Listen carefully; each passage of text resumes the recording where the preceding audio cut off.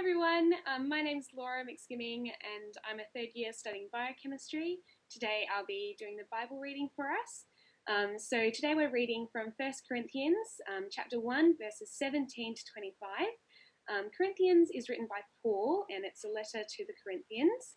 So please join me if you've got your Bible there. Read it from your Bible or it's up on the screen for you guys. Please join with me and read this passage. For Christ did not send me to baptize, but to preach the gospel, not with words of human wisdom, lest the cross of Christ be emptied of its power. For the message of the cross is foolishness to those who are perishing, but to us who are being saved, it is the power of God. For it is written, I will destroy the wisdom of the wise, the intelligence of the intelligent I will frustrate. Where is the wise man? Where is the scholar? Where is the philosopher of this age? Has not God made foolish the wisdom of the world?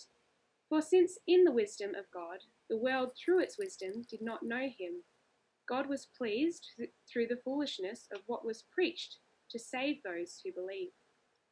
Jews demand miraculous signs and Greeks look for wisdom. But we preach Christ crucified, a stumbling block to Jews and foolishness to Gentiles. But to those whom God has called, both Jews and Greeks, Christ the power of God and the wisdom of God. For the foolishness of God is wiser than man's wisdom, and the weakness of God is stronger than man's strength. Welcome. It's good to join you for this special Easter event with the Christian Union. Has it ever crossed your mind that God does a pretty lousy job? If he really wanted people to believe in him, surely he could do a much better job at proving himself. I have friends who regularly say to me something along the lines of, if God's real, why doesn't he prove himself to me?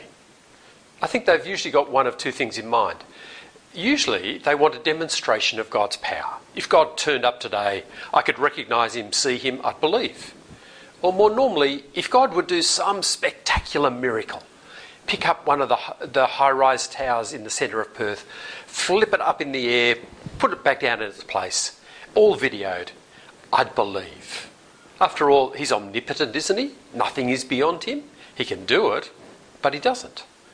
It's up to him to convince me if he wants me to believe. Or they're thinking about some sort of logical, compelling proof that God exists. Like one of those mathematical theorems. The sum of the angles of a triangle is 180 degrees. I can prove it. QED. Now, wouldn't it be great if there was a syllogism like that? So it was all settled. We can know for sure, yes, God exists. Surely God's clever enough to provide such a proof, but he hasn't. And you'd expect God to do a much better job at promoting himself. If Australia can get Kylie Minogue to promote our distant shores with songs about mateship and wide open spaces, surely God could get some high-profile celebrities to endorse him. Taylor Swift, David Warner, ScoMo. Well, ScoMo does, but it seems to have the opposite effect. Or intellectual giants like a Barry Marshall or Tom Gleeson. At least he could hire a good graphic artist and design a more attractive logo. The logo for Christianity for 2,000 years now has been a cross. And I know you can make them look pretty and wear them on chains around your neck, but in its context, a cross was a symbol of execution of the worst class of criminals, murderers, traitors, scumbags. It evokes the cruelest of tortures, pain and shame. The modern equivalent, I guess, would be something like an electric chair or a gallows. Imagine you walk down the street and there's a church building, and up on its top, for all to see, is a gallows. What's that? Well, that's really what a cross was. Christians make much of Easter this coming weekend, when we recall Jesus being crucified on one of those despicable, shameful crosses. I guess that seems strange to many in our community. Why the morbid fascination with something so cruel and unattractive? A man gets himself killed.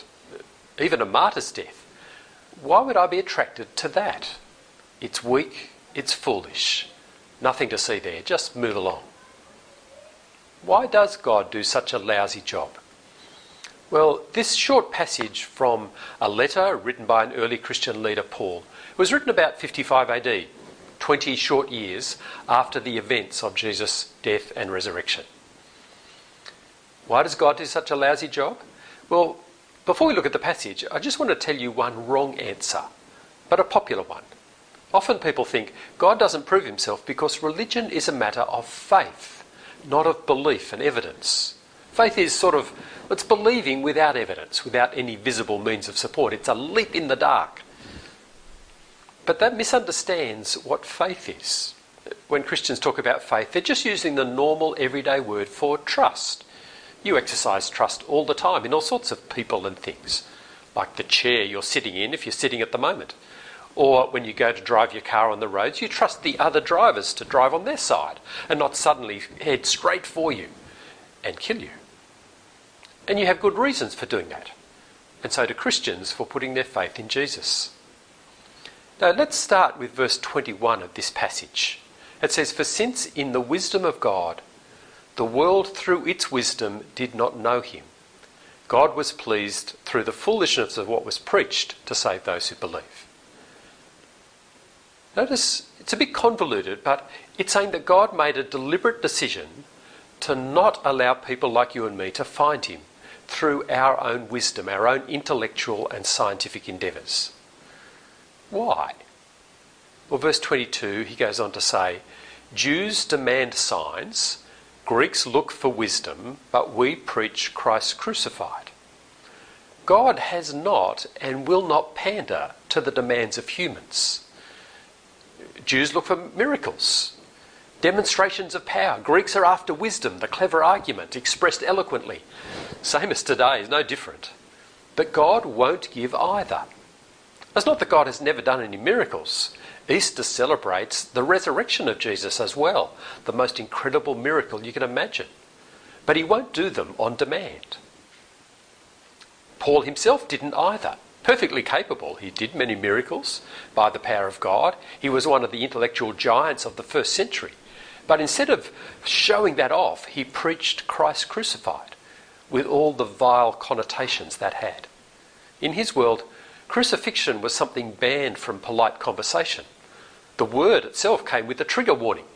Mention of the word was enough to cause nausea and distress. But that's what Paul preached everywhere he went.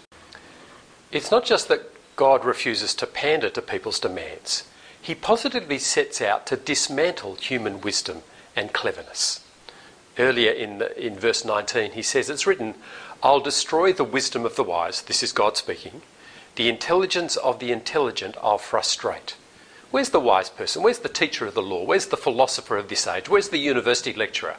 Has not God made foolish the wisdom of the world? God wants to show human wisdom up as foolish. He wants to subvert our pretension to be clever and wise. How come?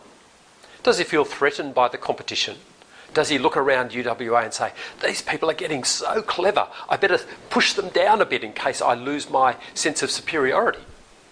Or does God just want us to remain ignorant? No, it's a very different concern. Just after this passage, it says this, "God chose the lowly things of the world and the despised things, and the things that are not, to nullify the things that are, so that no one may boast before him." The issue is pride and arrogance, a universal human failing. In the Bible's account of our world, the first humans were given all the privileges. They were made like God. God gave them the privilege of ruling his world, but that wasn't enough. They wanted to become God, to replace the Creator with themselves, to be God. Instead of thankfully living in God's world, embracing our creatureliness, we want to be the centre of the universe. We want to have God as our servant at best, or dismiss him as a nuisance at worst, which is really an expression of pride. You don't believe me? Just reflect. I reckon that pride is at the heart of most human evil. Whether it's domestic violence, or telling lies, or rape, or war, or simply giving somebody the cold shoulder. It's usually pride, isn't it? And it affects all of us. One of my experiences is that if I get into some sort of argument, the discussion where we disagree, after the argument I go home and I rerun it in my mind. And when I rerun it, I work out all the things I should have said to win the argument. I have never lost a rerun in my life. I win every one. Now, empirically, that's impossible. I'll be as wrong as often as I'm right, but I'm proud. I want to be right. I pretend I am. And there is something arrogant about saying to God, God, I'll believe in you if you prove yourself to me. I'll set the criteria. I'll assess your performance. See if you come up to scratch. If God pandered to our demands, what sort of relationship would that create between me and God? One where I call the shots. When I say jump, God has to jump. When our core problem is pride, that just escalates the problem. It doesn't solve it. Well, if God isn't pandering to our demands, what is he up to? Well, again, verse 21 gives us a really helpful clue. For since in the wisdom of God, the world through its wisdom didn't know him, God was pleased through the foolishness of what was preached to save those who believe. See, he changes from know to save. God's goal is not getting people to believe in him. It's not that God was feeling a bit underappreciated. He hadn't had enough likes on Facebook recently. God's not trying to save himself from obscurity, as if he needs us to do him a favour by believing in him. It's the opposite. God is doing us a huge favour, saving us, rescuing us. That's the clue to understanding why the cross is the symbol of Christianity, why Easter is so significant. It's in understanding what God is up to. And so in verse 22-23, Jews demand signs, Greeks look for wisdom, but we preach Christ crucified. That's what Paul promotes, proclaims far and wide. That's what he's on about all the time, Christ crucified. That's what saves people. That's what restores our relationship with God and gives it the right shape. But let's unpack this Christ crucified a little bit. Christ, another word is Messiah, same word. Messiah might be more familiar to you. It's a term we use in politics and sport and other places. The Dockers need a Messiah. They need someone to bring them back out of the wilderness of the bottom half of the draw, and if AFL was playing, get them to the top.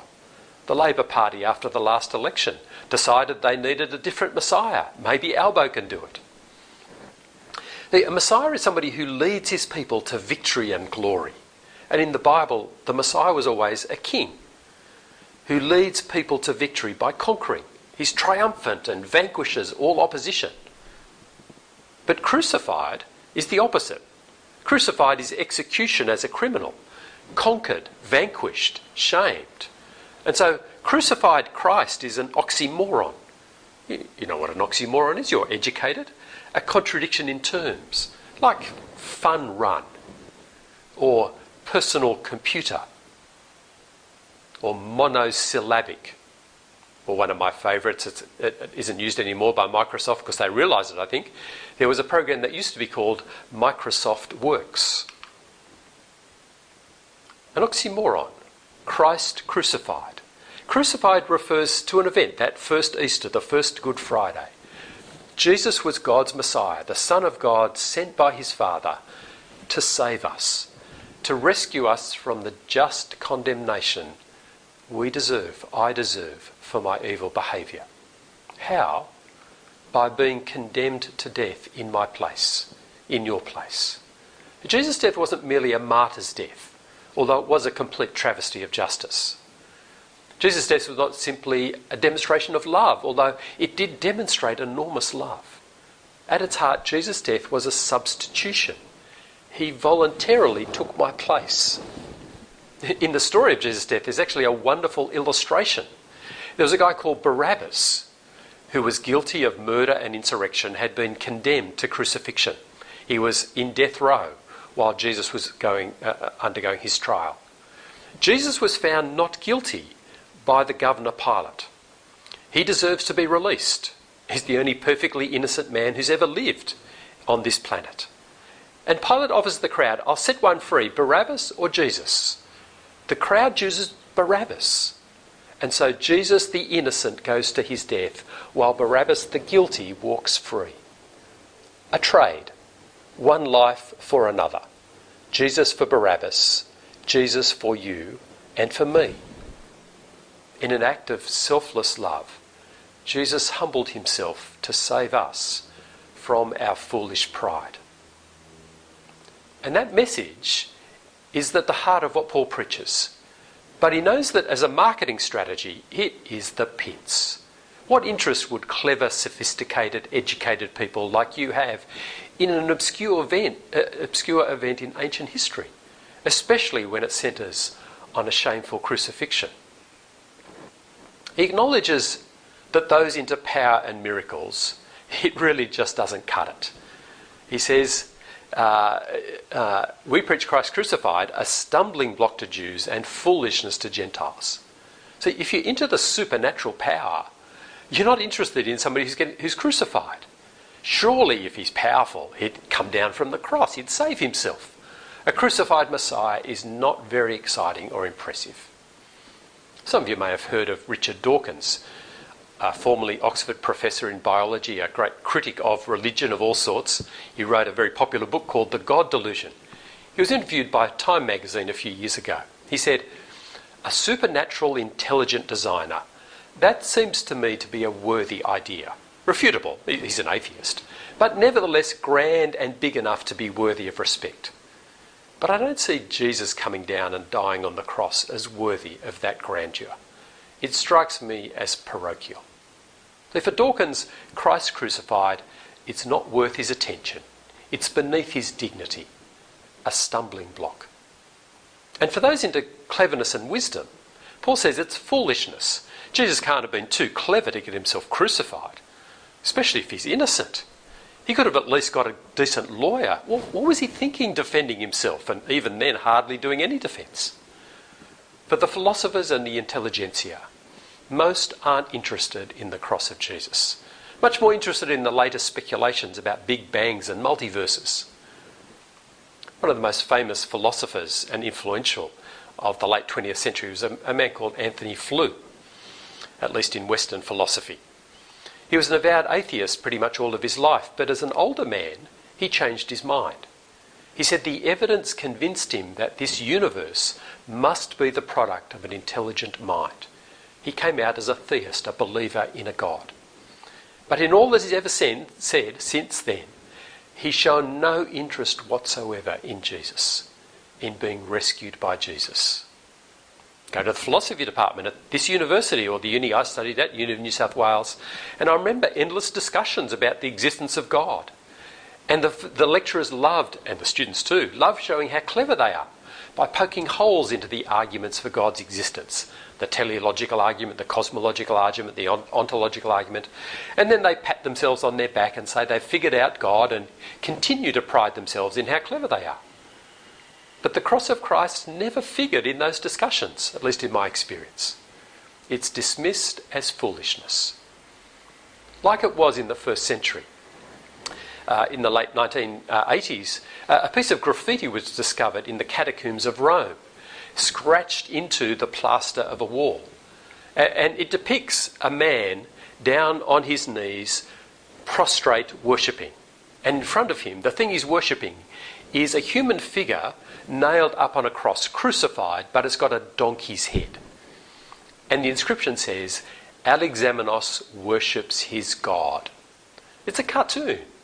See, for the first century, to have a God who was crucified is like worshipping a donkey. It just doesn't make sense. It's foolish. But Paul reckons that Christ crucified is where you encounter and experience the power of God and the wisdom of God. We preach Christ crucified, verse 23, a stumbling block to Jews, foolishness to Gentiles, but to those whom God has called, both Jews and Greeks, Christ the power of God and the wisdom of God. For the foolishness of God, the so-called foolishness, the cross, is wiser than human wisdom, and the weakness of God, the cross, is stronger than human strength. It may be scoffed at as weak and ridiculed as foolish, but in fact it's far more powerful than the most powerful human capacity. and far wiser than the cleverest things humans have ever done. Christ, the power of God. See, the crucifixion of Jesus Christ has the power to save people, not just from COVID-19 or stock market crashes, but from death and hell. When Christ was crucified, he paid the penalty for our rebellion and pride. He won forgiveness and reconciliation. He secured a place in the new creation. He, in fact, won eternal life for mortal people like you and me. Do you know anything that comes close to being as powerful as that? An education, even if you've got a degree and a master's and a PhD and you've got a tenured professorship at one of the sandstone universities, has that got that power? A nuclear bomb, probably the most powerful thing humans have created so far. It's very powerful, but it can only destroy, it can't save. If you discovered a cure for COVID-19, I'd be so thankful to you, so grateful. But it can't save people for eternity. Christ's death is enormously powerful. It takes people from condemned to accepted, from guilty to clean, from bondage to freedom, from hell to heaven. It reverses a person's eternal destiny. It may seem weak and anemic, but it packs a punch. Christ, the power of God. And Christ, the wisdom of God.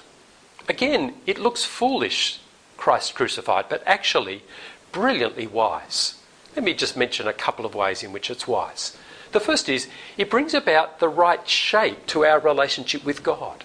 I mean, what shape should creature to creator relationship have?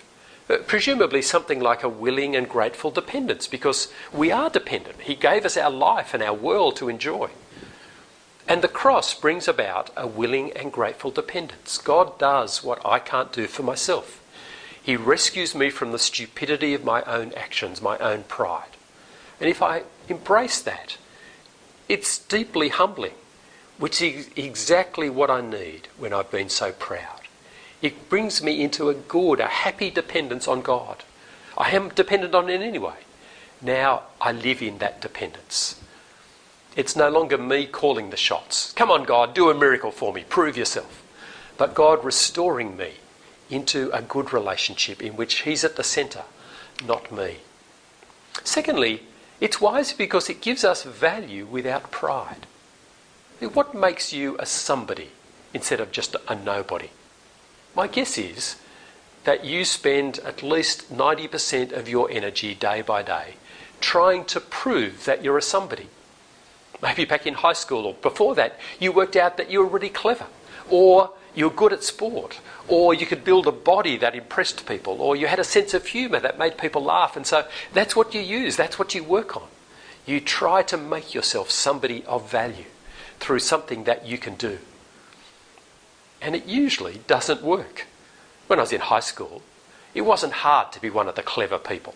It wasn't hard to come out on top and be dux of the school, because I was a big fish in a small pond. I got to university.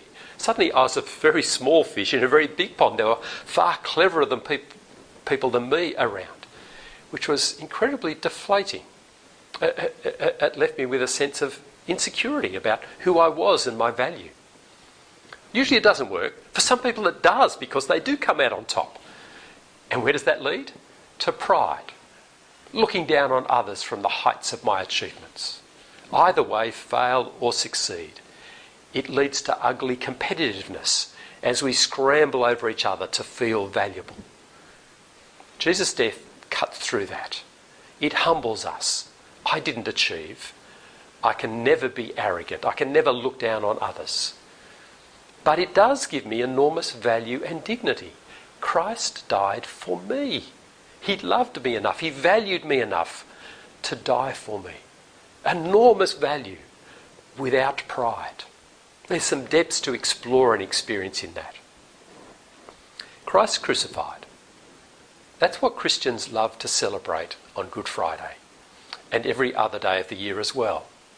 It is God's amazingly powerful and brilliantly wise way that he saves people. And it fits us like a glove. It puts everything back into the shape, the way it ought to be. At the beginning we asked the question, why does God do such a lousy job at proving himself, at promoting himself? And we've made 2 points. God refuses to pander to our demands that he do it our way, my way. Not that he can't, but that would just leave us in the mess of our pride. On the other hand, God's agenda is not to get us to believe in him, but to save us through the death of Jesus. To do that, he needs to subvert our pride. And so the question for us, for you and for me, is how do you fit with what Jesus did on that first Good Friday?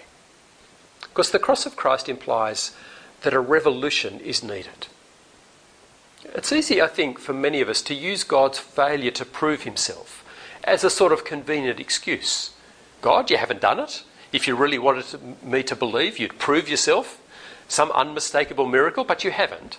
So until you do, I can just carry on as I am, living my life for me. If that's you, I urge you to stop and reconsider. That revolution really is needed, isn't it? Stop demanding God do it just for you. Look seriously and humbly in the place the Bible says you will find God, in the death of Jesus and his resurrection to real life a couple of days later. I invite you to spend time over Easter exploring Jesus. If you've got Christian friends, maybe ask them. You can read, hoverzoo, some of those accounts of Jesus' death and resurrection. Maybe for some, you're further than the stage of just needing to explore. You're ready to change, to humbly trust Jesus and his death for you, and start a new life, forgiven, reconciled in friendship with the living God. If you're not quite sure what to do, again, just chat to a Christian friend you know. I'm sure they'd love to help you. And maybe for you, Jesus' death is already your joy and hope. And this Easter will be a wonderful time for you and for me. Despite the social isolation, we can't be isolated from God because Jesus has brought us close. So Easter becomes a time to rejoice and a time to explore more of the power and the wisdom of God. One of the biggest temptations for Christians, I think, is to get bored with the cross of Jesus, to start to think of it as a bit weak and foolish, and start straying towards other things that look wiser and more powerful, flashy and attractive, but actually aren't. No, better to explore the wisdom of the cross. There are depths there to plumb that will take you your whole life and more. No, better to experience more of the power of the cross, because that will never deflate. That's what we can do this Easter. I hope and pray you're able to do that.